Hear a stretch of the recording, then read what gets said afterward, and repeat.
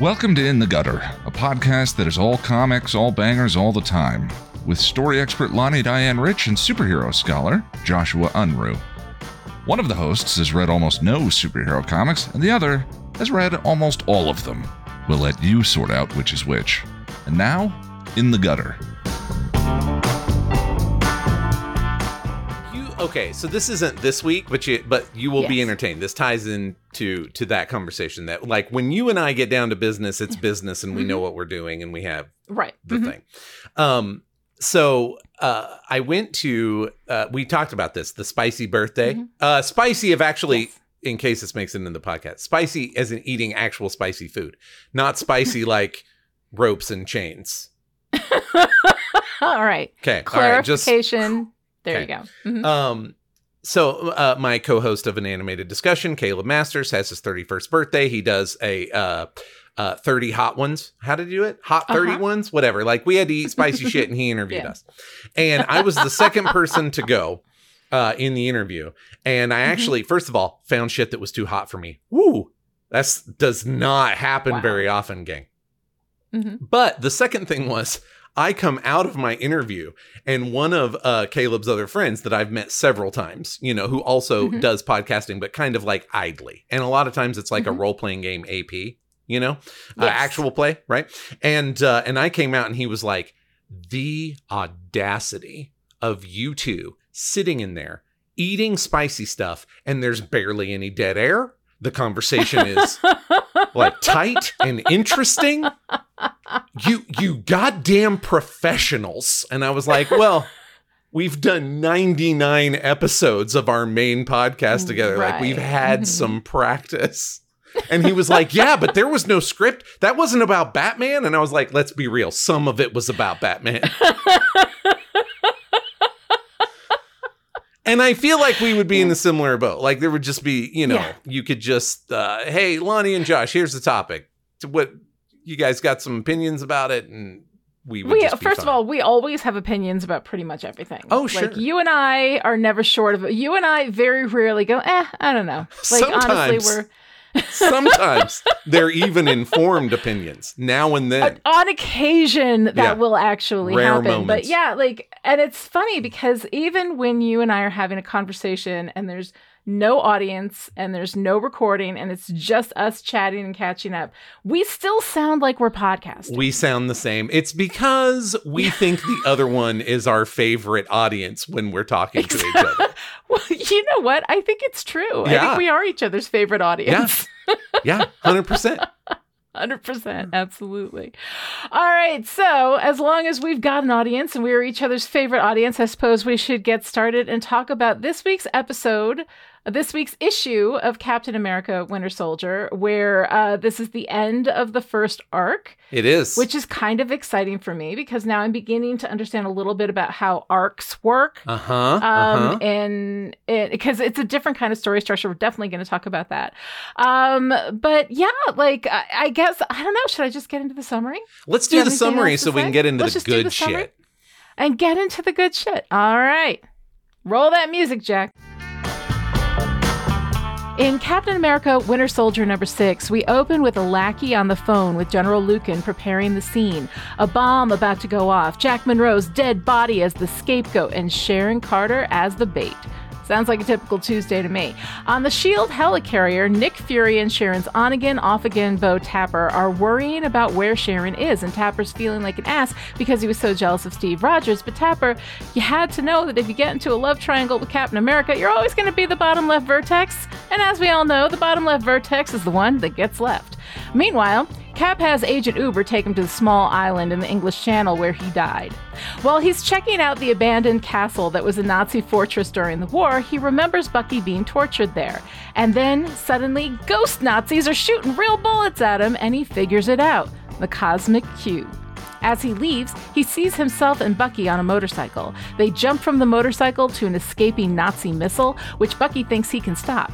Cap loses his grip and falls off, but Bucky is stuck, and the missile blows up in mid-air. Cap goes back to the S.H.I.E.L.D. plane and Agent Uber and instantly gets hit with a vision of Sharon gagged and tied on a rooftop. He tells Agent Uber he needs to get to the States now.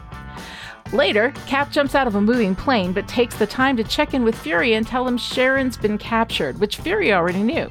Cap says he's going in, lands on the rooftop, takes down the guys with Sharon, and removes the duct tape from her mouth. She tells him it's a setup, which comes as no surprise, but then she says that she's seen the man who killed Red Skull, and she thinks it's Bucky. Cut to Bucky on a nearby rooftop with a sniper rifle, asking General Lucan if he should take the shot. Lucan says no, just execute the plan, and Bucky hits a red button. At that moment, we see Fury looking at a series of security photos of Bucky just as Tapper calls in.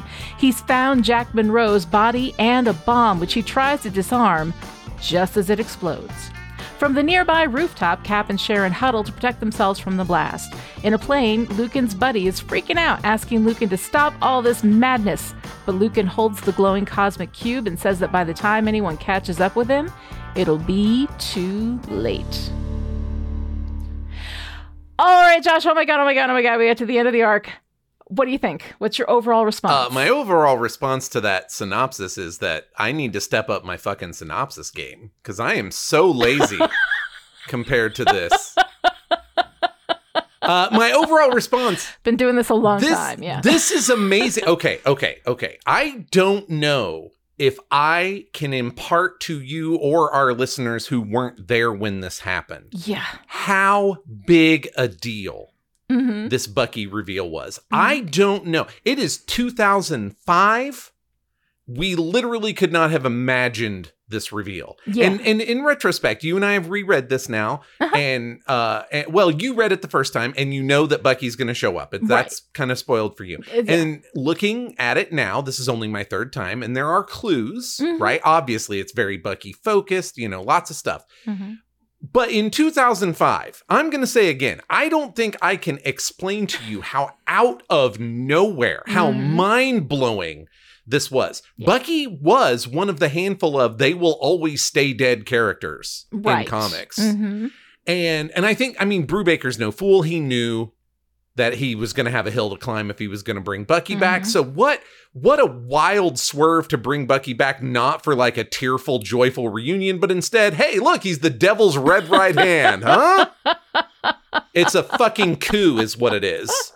Well, and you know what's funny? Yeah, like I knew that was coming. We've been talking about it all along. Clearly, this was something that nobody was, hiding behind a lampshade or anything, But even in that moment, when, you flip the page and there's Bucky, and Sharon says it was Bucky and then boom, it's Bucky. And we see him looking all Winter Soldiered out, it was kind of amazing. It's just this really powerful moment, even for me as somebody who didn't have any of that history, who knew exactly what was coming. So I cannot imagine if I'd had that history in the storytelling, if I knew this universe, if I knew Bucky was never coming back. And then to see that happen, like how powerful that would have been. Yeah. I mean, stunning is like too small a word. And I mean, I don't want to overplay this. Like it's just superhero comics, right. But also part of it just being superhero comics is that sometimes you're just like, yeah, I basically know what's going to happen. And sometimes that's hacky bullshit. And sometimes it's because it's good storytelling, right? Because good storytelling means you can see the shape of the thing before it happens, like the track is laid. But with this one, man, yeah, just jaw dropping, just absolutely legitimately jaw-dropping. Comics journalism, like online, was kind of a thing in the early 2000s, and the buzz that was a buzz about Bucky returning, it was a time to be alive, friends.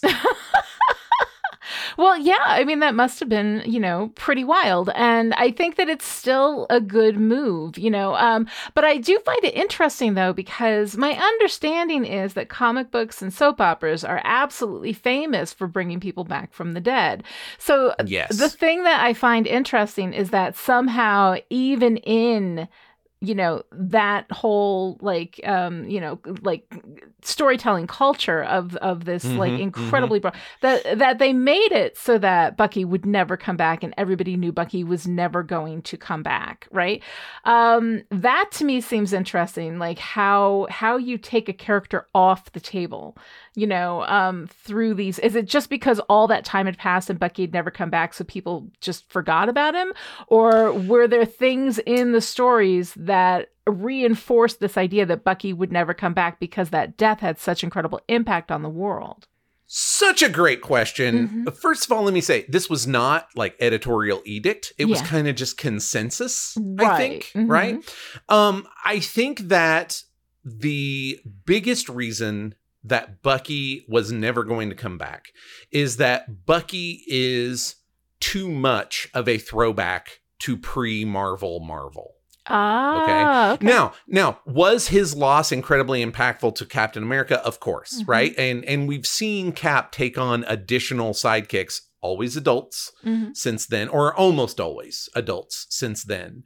But the main reason, I think, like the big reason, is they didn't want to draw attention to the fact that once upon a time, kids' sidekicks were a thing, even briefly, in the Marvel universe. Okay. This was a thing that dropped off. As mentioned before, I don't need to go through the whole thing, but as mentioned before, kids' sidekicks were like all the rage in the 40s. Sensational character find of 1940, Robin the Boy Wonder bursts onto the scene and everybody goes, oh, that's hot shit. And everybody gets one. Like, if you're cool, you got a sidekick. The thing that Marvel did that was, well, I've mentioned before, the writing style was kind of young adult compared to aimed at kids versus DC when they really showed up in the mid 60s. But part of that YA feel was that a lot of the Marvel characters were kids themselves. Yeah. So they didn't have kids sidekicks. They were children. The X-Men were children, were teenagers. Spider-Man, their flagship character, a teenager, right? And from that perspective, you sort of can't juxtapose those things and have it make sense. Like a kid partner in a universe where the kids can just be their own hero, like, doesn't work. And so I think that it was just like, look, Bucky is part of our history. It's not that we're not going to mention him, but he was so impactful. Him dying was so impactful to Captain America. And we don't really want to like throw a lampshade on the fact that we stopped doing that stuff. So, you know, it just became like a uncomfortable storytelling friction, which, by the way, to go back an issue, is, I think, one of the reasons that Brubaker makes an effort to age Bucky up to young adulthood as opposed to teen levels. Yeah. So I think it's that. It's largely consensus that's partly like, ooh, we're not sure how we would do that. And then when you're not sure how you would do something for so long, you start to go, maybe we just shouldn't. You know, let's just not. Right. Okay. That's good. Because I think that when you have a combination of all of these elements that just sort of happen to make us think that this will not be a thing, to find a way to bring it back is a wonderful way to bring in a surprise that has been, that has been laid down, for you to just pick it up. So, once again, got to say, some brilliant stuff happening in this issue.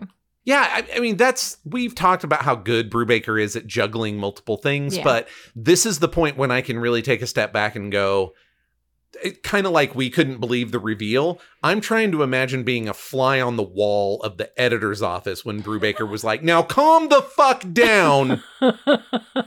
I'm going to bring Bucky back.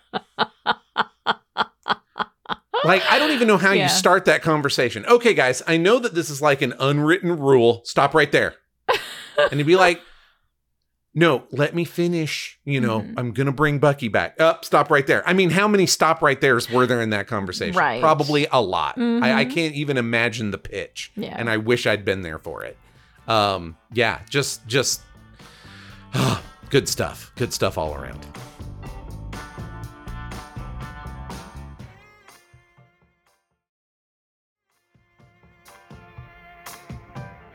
All right, so let's go ahead and start talking about the art, For the cover for this issue, we have this montage of imagery. We've got Cap thrusting his shield. There's explosions. Cap and Bucky down at the bottom of the picture on his motorcycle. The Nazi missile shooting at us from the background. The only static elements are the Nazi flags looming in the background and Zemo watching from the sidelines, which I think is kind of like, here he is, a source of such chaos, and yet the only still image in the whole thing. Yeah, I mean, I kind of jokingly put in the notes like, boy, howdy, this issue sure is going to be about Bucky, eh? Because everything on this cover is basically Bucky centered or centered on their last mission, right? Yeah. And yeah, that like the looming, and I got to tell you, I mean, I'm not going to go too far down this road, but I'm just going to say again, the idea of Nazism as a looming threat hits different now than 2005. Yeah. And even looking back, I'm like, man, yeah, like that's the only stuff that's chill. Yeah. Is this legacy of evil that's just going to float around back there, including Baron Zemo, who, as discussed, like came out of retirement to Battle Cap, died, and his son was like, well, all right, I'll also be Baron Zemo and fuck up Cap's universe. Like that intergenerational evil. It's been a thing, and it's going to continue to be a thing. So it's really, pretty fascinating little piece of cover art there. It is pretty powerful. All right, so what'd you think about the interior art? I mean, we talked about this a little bit last time. This is the place where you go, it's more of the same. I mean, the face acting in this issue is tremendous. The contrast between the present and the untrustworthy past, very great, especially when I kind of wonder if they got Michael Lark to draw the kind of phantom people that show up in the present. I don't know that, but wouldn't that have been dope? Right? Yeah, that would have been amazing. Yeah, because he does the bring flashbacks, the art and so when together, yeah. Right? I don't. There's not enough for me to know. I don't feel like there's enough for me to know whether they did that or not, but it's like, that's an interesting idea. And even just thinking, there's been so much past and present, like juxtaposed, that in this issue, we finally like lay them right on top of each other. Like, I think that's thematically, tonally really interesting. Yeah. Yeah. And even the action, which again, I think Epting does a good job with action, but not a great job. But we actually kind of got above average action stuff from Epting. It's just spectacular stuff. It's amazing. Like we don't talk about the interior art that much because we have the same thing to say every week. Oh my God, it's amazing. And even the action sequences, again, not my favorite. I don't typically care for them. In movies, I especially don't care for them. But in a comic book, first of all, because I think they are of necessity kept tight, in a comic book, because we don't have that much space to spend on, thwack and flying shields and all that kind of stuff. So they do it with such incredible power. They get to the point of what the action sequence is there for. And then they move through it, and it's such incredible artwork. It astounds me every week. So even though we don't spend a lot of time talking about it, it's just because it really is. It's just so incredibly good. And if anybody out there listening has not yet read this stuff, I cannot recommend enough. Just go and grab it, because it's been really incredible. I'm very excited to read the rest of it. So let's talk about this story. All right. So we did this whole thing a while back where you were explaining to me the difference between volumes and arcs and series and all this kind of stuff. And it's still a little foggy in my brain because it's taking me a while to wrap myself around it. But what I do know is story. What I do know is how story works. And so here we are. We've gotten to issue 6. And, there was a time where I was like, how in the world are they going to tell this whole story, like in these 6 issues or whatever? And the fact is that they don't.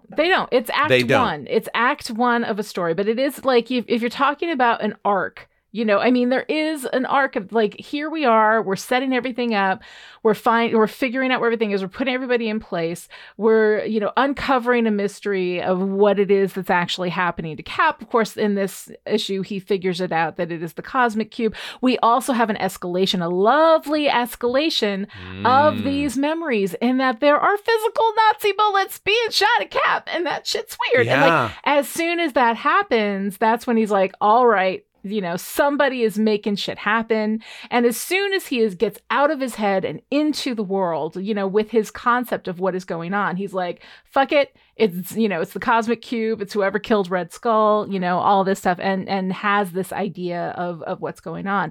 But yeah, when you were talking about a story arc, I was thinking that there would be like, kind of like a season of television, right? That there would be a story that would be finished. But that's not what's happening here. It really is Act 1. It's setting up what is going to happen, I presume, throughout the rest of this particular book.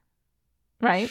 Yeah. Yes. So one thing that I maybe overplayed a little bit when I was trying to explain that to you, in the interest of simplicity, Sure, yes. is that the arc style storytelling that has become popular typically does have a beginning, middle, and end, right? And it's sometimes it's 6 issues, 7, 8. You might have a whole year, maybe even a couple years. So they do, and the creators typically show up kind of like, I got a Spider-Man story to tell, I got a Batman story to tell, whatever. So I stand by, you know, that description. Yes. That is a lot of how the kind of wait for the trade, decompressed storytelling kind of took place. Yeah. This is, in a lot of ways, a big throwback. Yeah. Because Brubaker is going to be on this book for a long time. Okay. It's not like I have one story to tell that may take 7 to 24 months and I'm out. Like he hangs in there. And so from that perspective, yes, this arc, I do feel like it has kind of a beginning, middle, and end, but it's also an end that understands it's feeding into another beginning, middle, and end that's going to feed into another beginning, middle, and end. So I may have overplayed that in the interest of simplicity in a way that does not apply to this story. But you're right. I do feel like there's maybe not the most satisfying ending, but there's definitely like an, oh shit, you know, kind of moment where a lot of threads come together, right? A lot of threads come together, and it ends in a game changer, not a cliffhanger. Yes. Which is what I love. For those of you, I don't know if we've discussed that on this. I discuss it everywhere eventually, pretty much. Because it's important. It is important. A cliffhanger is when we have somebody who is in danger, something is about to happen, but it has not happened yet, and we don't know what's going to happen. That is a cliffhanger. And then usually once it's resolved, you're like, oh, okay, you know, and then the story just goes on. What a game changer does is it shows you what happened. Bucky came back, right? And now the world is different. Now we can never, this is a point that we can never go back to before that happened. Like the world is just different now. And so that's why game changers are awesome. Cliffhangers, like I understand where they come from and especially why storytellers and publishers feel like they need them, because, oh my God, nobody's going to come back if we don't have this question looming of like, you know, does Cap fall off the cliff literally, you know, or not? But the reality of it is that like, if you're telling a good story, readers are going to come back. And I think eventually there became like writers became to get more secure. We rely less on cliffhangers, I think, in recent years than we used to. And also really getting to understand the beautiful versatility of a good game changer. And that's what we've got here. So I think that like we have the setup, we have the sense of, you know, of what is going to happen. The battle that is between, like, it is Cap as protagonist, it is Lucan as antagonist. That has not been resolved. So our story, like our central narrative conflict has not been resolved. This is not the end of this story. A story has not been completed, you know. That said, I don't hate it as an ending point for this arc. I think that it is really interesting. I like the fact that next week we're going to have a Jack Monroe issue going into the past and kind of, you know, getting out of this super game-changery moment. And for one, I think it builds out the world nicely. And for another, I think it gives us a moment to breathe and be like, holy shit, Bucky's back. You know, I think it gives you a moment to process, because you need a moment to emotionally process a big thing like that. That's why game changers work so well at like the end of a TV season or at the end of a book in the middle of a series, because there's time to breathe in between, and then you can adjust to the game changer and then you go forward. So I you know, I don't hate it. It's an act. It's act one of this story. Yeah. I don't hate that at all. I don't think it necessarily takes away from any of what this accomplishes as this arc. I think what it does is it sets up a story that I want to come back for. And I'm not going to lie to you, Joshua, I've already read ahead. I was like, oh my God, I have to see this. I could not stop. I was so excited about it. So I read through and I'm going to finish this whole book, and we'll see. Maybe we'll come back for a little bit more of it in future seasons of In the Gutter as we get them planned out. But we do have a lot of comics to cover. So what did you think about like the way this story kind of fell out here? No, I mean, I'm with you. I really appreciate cliffhangers, honestly, like in television when you're working with a commercial break. Like I honestly appreciate that. Like you're already committed. You're not going to bail in the middle. You know, that's not true. I actually did bail on Smallville during a commercial break. So I shouldn't say it does happen, but a cliffhanger over a commercial break, like a cliffhanger also like over a commercial break, like a moment of what's going to happen. That I think is forgivable. Not that anybody has commercial breaks anymore because nobody watches regular broadcast television, but like the cliffhanger over a significant period of time, over something as long as a few months between one television season and the next, or a few years between one movie and the next, or one book and the next. I think that's where it becomes a little more egregious. I don't mind it from commercial. I don't mind it even. I don't even mind, like, I don't love them, but I don't mind a cliffhanger from episode to episode when we're going like week to week or even month to month in the circumstance of a comic book. I think that they get creaky the longer somebody has to wait for that story to resolve. So I think that that's okay. Yeah, I want to speak to that in serialized comics, actually. A month seems like a long time to let a cliffhanger sit, but also that's the time that it takes for the next comic book to come out. But that's the established time frame of the next it's the possible smallest moment. The smallest increment of time, right? Exactly. And so one thing, especially with genre comics, like superhero comics, a piece of advice that I've read a lot is that like every page should make you turn to the next page. There should be sort of a minor cliffhanger of some sort in the lower right-hand corner of every page, if you can manage it. Yeah.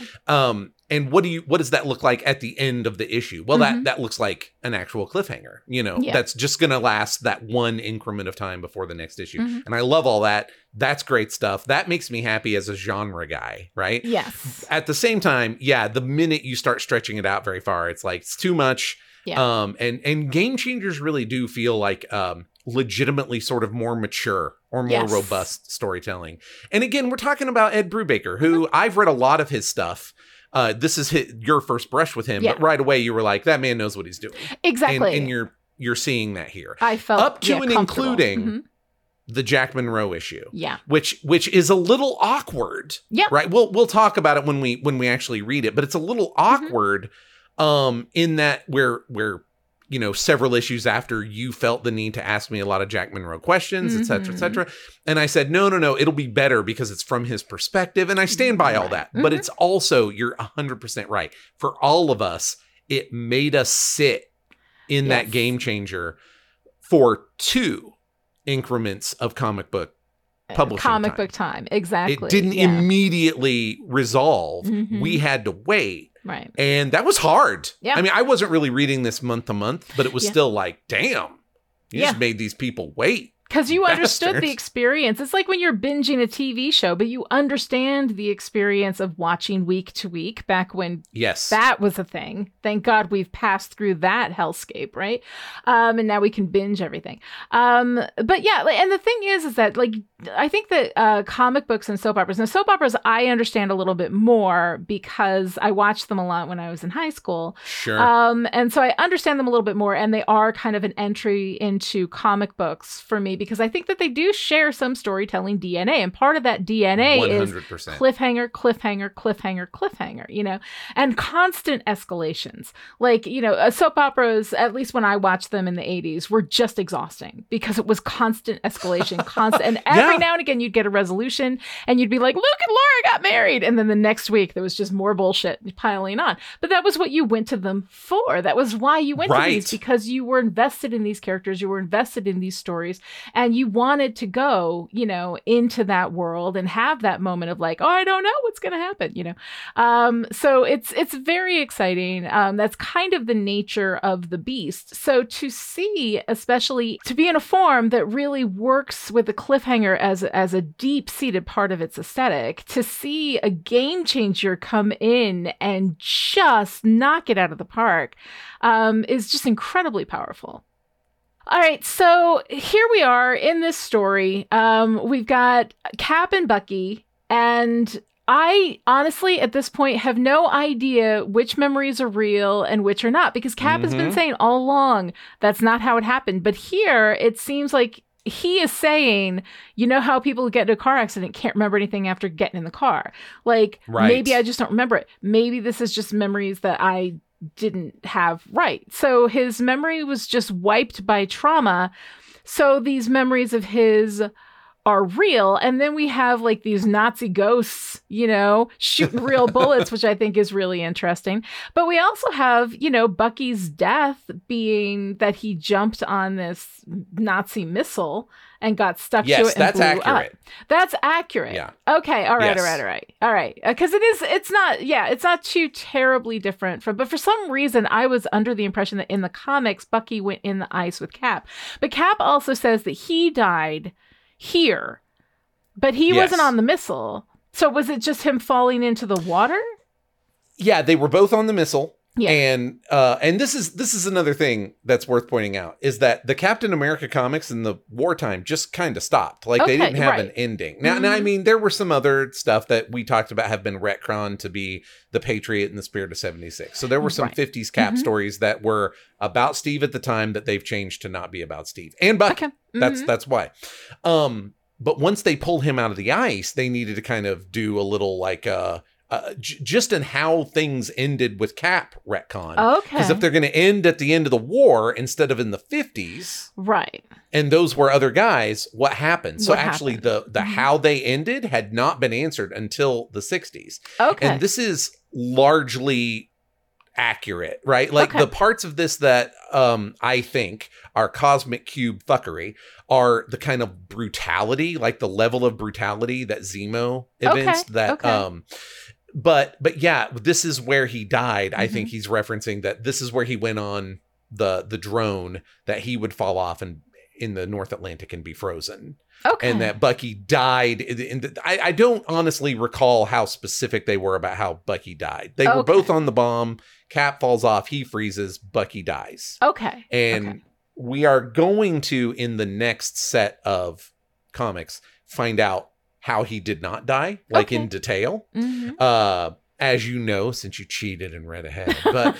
But yeah, that part of this memory is basically the memory that I guess we collectively have. Okay. That's an interesting thing I just thought of. Yeah. Is that Cap's memories are technically being changed by the Cosmic Cube, but we are sitting here reading this who probably, even in my case, haven't read every Captain America comic. Yeah. And I'm going like, are they though? Is like this I real? don't. Yeah. Yeah. Ooh, a little meta-ness that I hadn't thought about until we're right being now. we're being messed with on a lot of different levels, and I have to say I think it's kind of cool. It gives you that sort of unstable feeling that happens when you have an unreliable narrator, except that we have an unreliable narrator who himself is aware of being unreliable to himself as well as to us. And that's the thing, like when your narrator legitimately does not know what's going on and then says, I think this is it, you know, then we are left being like, I don't know, what's going on, what's real and what's not. And you sort of share that state of mind with that character. It's a really nice effect. I like it a lot. Yes. I like it a lot. Yeah, it's a level of like self-identification with a character that we don't always get, because that's like real varsity level storytelling stuff, you know, to get to that place. Yeah. So in answer to you, I think that the majority of this is the memory as it happened, but obviously there's also some Cosmic Cube fuckery because Zemo is just extra large bastard with a side of fries, you know, higher and more than he was before. And it is, I mean, you're talking about Nazi ghosts shooting real bullets, and I'm going, but are they real? Like the only person we have to trust is Cap, who is dodging them and saying, oh, they're ripping up the wall or whatever. But it's like, yeah, but dude, like you're. But they're also Nazi ghosts. So like, and they disappear. They disappear, right? So what is making them real? Is he time traveling, or are they time traveling and they think they're in 1945 but they're actually not? Is this just a memory? Like that's what I kind of love about all of this, is that you don't know, and it's not that the writer is lying to you. You know, it's the writer is playing straight. This is what Cap is experiencing, and we don't know, which I really love. We also have absolutely no idea specifically what the hell Lucan's up to. Like at the end of this How arc, much do you love that? Yeah. How much do you love that? I love mean, him? I don't know. Yeah. Like, I mean, he's clearly up to shenanigans, but you're like, but what is it? Well, but the thing that I love, though, is that he is using his enemy against itself. He understands capitalist America's worship of large corporation and is going to hide behind that like every other evil bastard in America does. I absolutely love that. But he's, okay, the other question I have for you is like, okay, he's holding up this cosmic cube, which is clearly charging and getting stronger. And earlier in the issue, and maybe I misunderstood this, but Cap says that death charges the cube, right? And it was weak when Red Skull had it. So I'm guessing his death and all the other killing is charging the cube, or did I misunderstand that? No, that's right. Okay. The receptor that they talk about finding in the Red Skull's apartment, like it was hooked to it was a receiver for broadcasters from all three of the cities that were going to get firebombs. Okay. Right. That's how you might recall. That's how they figured out where they were, because they could kind of follow that thing. And Lucan is just doing that now. Now, here's the thing where I'll be honest, and any hardcore Marvel listeners, please shout out to me, because I'm not sure. But I don't know if that's always been the case with the Cosmic Cube. Or if that was or if it's just we need a lot of some kind of energy to boost it, and that emotional energy counts, like death, destruction, and stuff like that. Because if Red Skull, let's just say Red Skull's like, well, I can make it solar powered. I can plug it into the wall. I can make it motion like those watches that stay wound up, or mass murder. Gang, I'm the Red Skull. I choose mass murder. You got to stay on brand. That's the thing. When you're a big time villain, if you go off brand at all, you completely lose all of your mojo. Yeah. It's really one of the big things that separates costume criminal from criminal stuff. Fucking costume. It's the bit. That's all you got. Super villain from villain is the bit. It's what you got. You got to hang in there. Hey, Red Skull, I was just wondering, is there any way we could charge up the Cosmic Cube that isn't mass murder? You're fucking fired. You're not even asking the right questions for this organization, No, sir. And I will kill you and feed your death to the cube. That's how this is going to go. Right. Exactly. And now Lucan, here's the thing. You have loved Lucan as a somewhat more principled villain. Kind of, right? Yes. Yeah, I mean that's part of the deal. Yeah. He murders the Red Guardian, but he buries him with honors. At least he's conflicted about it. He's still, he'll still murder, but at least he's a little conflicted about it. Yeah. He does not take joy in the murder in the way that the Red Skull would. Right. And points this out, repeatedly. And yet here we are with him on a smaller scale. It's only one part of one city instead of the entirety of 3 cities. Right. But still, here we are with him willing to do the same thing, or at least 1/3 of the same thing as the Red Skull to get what he wants. Yeah. And I was curious how that affected your admittedly nebulous views of Lucan, since we're still not sure what he's up to. I enjoy Lucan. I think what it is about Lucan that I enjoy is the way that he is written. Like, I like the writing. Lucan as like a human is clearly, like garbage. Oh, like, he's bad news. I mean, he's he's a bad guy. And it's not the kind of bad guy that I love anyway, like a Spike, from Buffy or something like that. But I think I think it's really Brubaker's writing that I'm in love with here. I'm in love with the skill with which this character is drawn, the shades of gray that are mixed in with the dark black, So I really, really like the way this story is being told and the way that these characters are being written. So I love Lucan sort of from that meta space, as opposed to as like the character. The character himself I do find really interesting, but it's because of the way that he's written.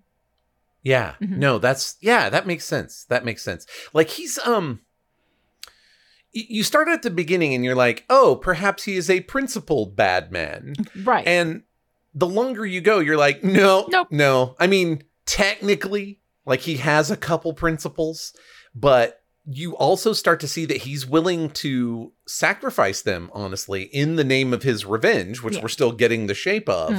And again, this is just Brubaker being so good at his job. Right. You kind of have that telegraphed with his mentor. Yeah.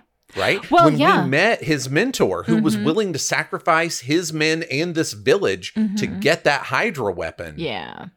Because you have your super soldiers and we only have our winter. And the thing is that I felt that deeply. Like I felt Karpov deeply, as a bad guy. But also a bad guy who was fighting with Cap. Like, was like, it was like the evolution, like, what is it that makes bad people bad? That like something bad has happened. Like, I mean, not to quote my therapist, but hurt people. Like that's, that's how it works. Yeah. So speaking of hurt people, what's up with Zemo and his super weird hat? Why does he look like Cousin Ed? Oh gosh, I don't know how you're going to feel about this explanation.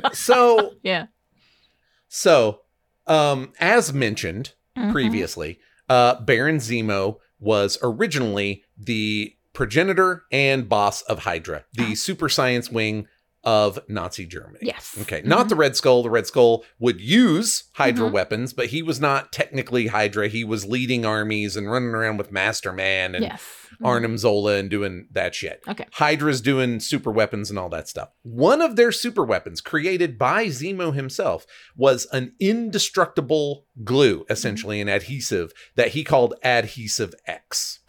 And he had a listen, it was the 40s.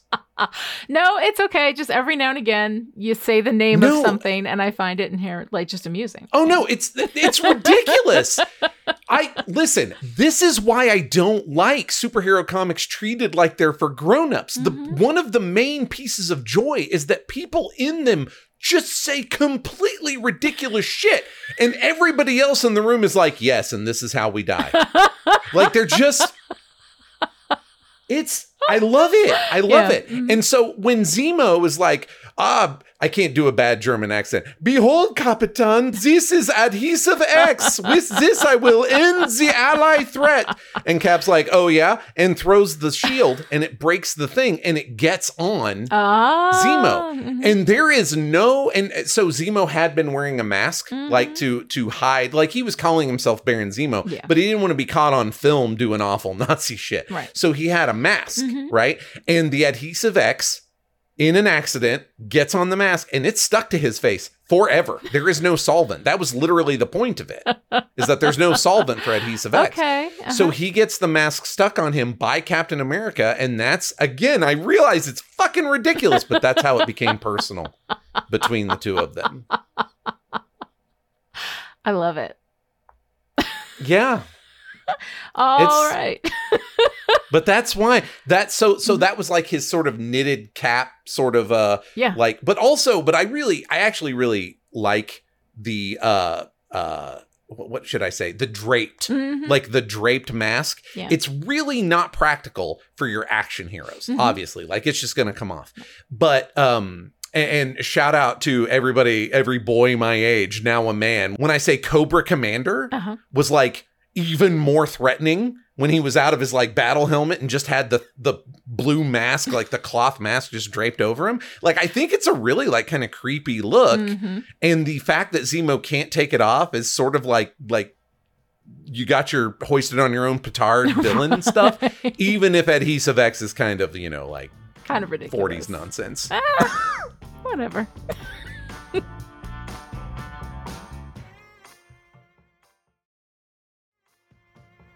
All right, Josh, so tell me, in this issue, what is your favorite page, your favorite piece of art?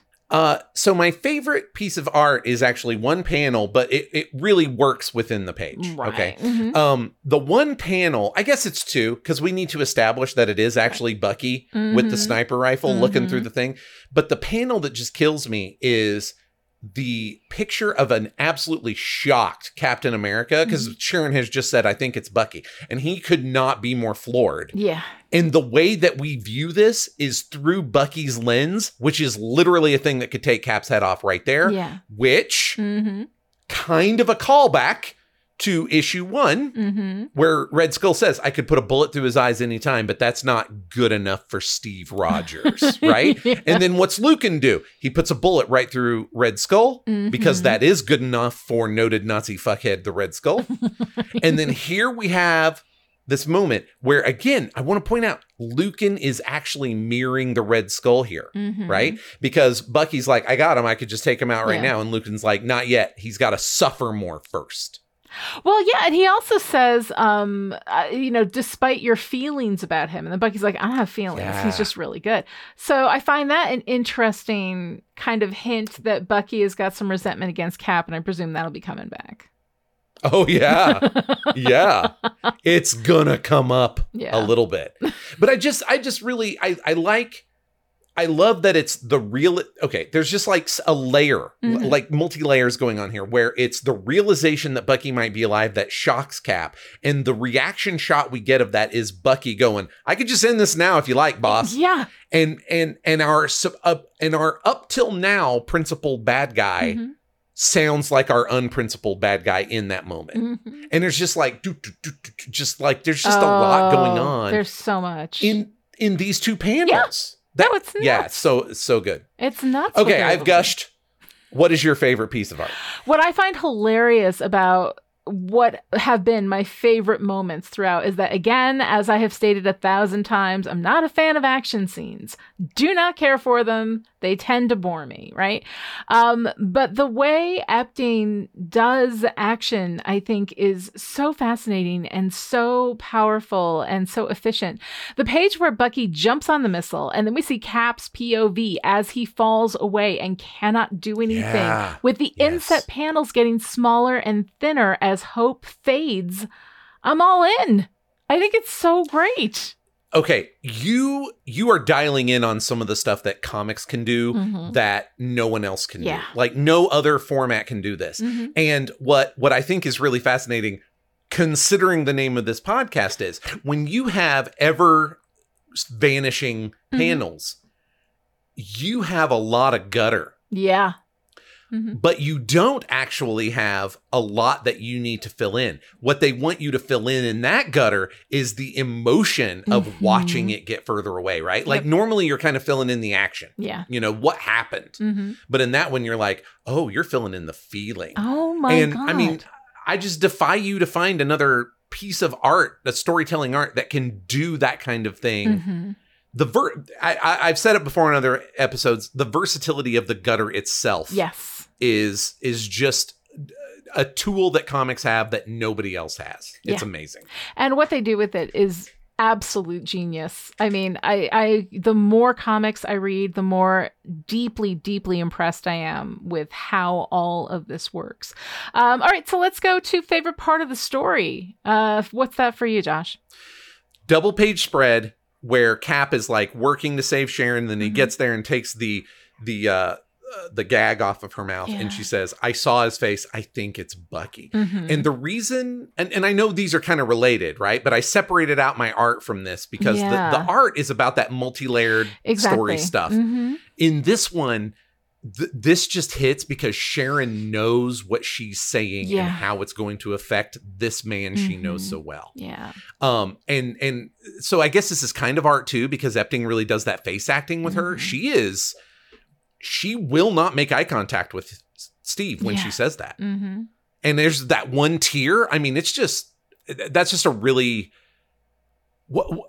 I mean, we've been building to it for all these issues in a real way. Like Fury kind of knows, or Fury kind of suspects. Lucan's got a thing, and it's clues here and there for you and I, the reader. And then it just comes together in this moment. And instead of it being bombast, that realization is not the bombast. It's this quiet moment of, I'm about to break this man's heart. You know, anyway, again, I'm very invested in my best moments this episode. Lonnie, what is your favorite story moment? Well, the Bucky reveal, right? I mean, what hits you in the face more than that Bucky reveal? And not just the reveal that he is, he's the guy who killed Red Skull, and that he's the one who's out there, as part of this, team just murdering the shit out of these cities, but also that he hates Cap. Like, honestly, Yeah. like that moment where whatever his feelings are about Cap, he wants to kill him now, I find that's heartbreaking too. Like, Yeah. what happened to Bucky? Now, I know a little more. Well, you've read ahead, so you now I've know read a too. little bit ahead. But, I haven't read all of it. Yeah. Mm-hmm. but one thing that I think, Mm-hmm.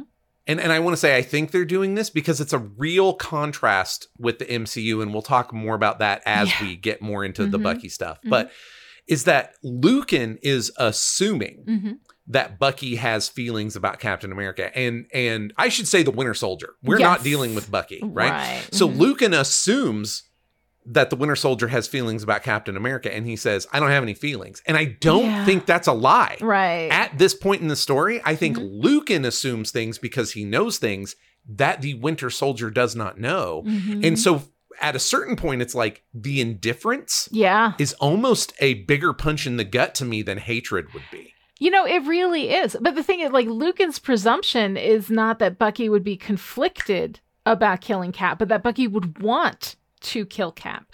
And that I find so interesting too, because like, what is that? So there's a lot going on. Yeah. So the idea that there's the expectation that Bucky hates Cap, and then yes, that cold slap of total indifference.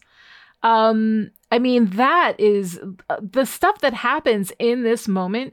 It really is just so incredibly powerful. And then you're just sitting there like, I don't even know what just happened. I'm gonna have to read this page a few more times and try to understand exactly what's going on here. It is, and this is without having the context and the extra textual, metatextual stuff that was going on as far as comic book readers at the time. For me, even coming into this cold, it's still really, really powerful, I think. So, all right, we'll be back next week with Captain America Winter Soldier #7, in which we learn about the tragic life and death of Jack Monroe. Thanks for listening to In the Gutter with Joshua Unruh and Lonnie Diane Rich. If you enjoyed this podcast, please consider talking about it with your friends, leaving a review somewhere, or supporting Chipperish Media, patreon.com/Chipperish.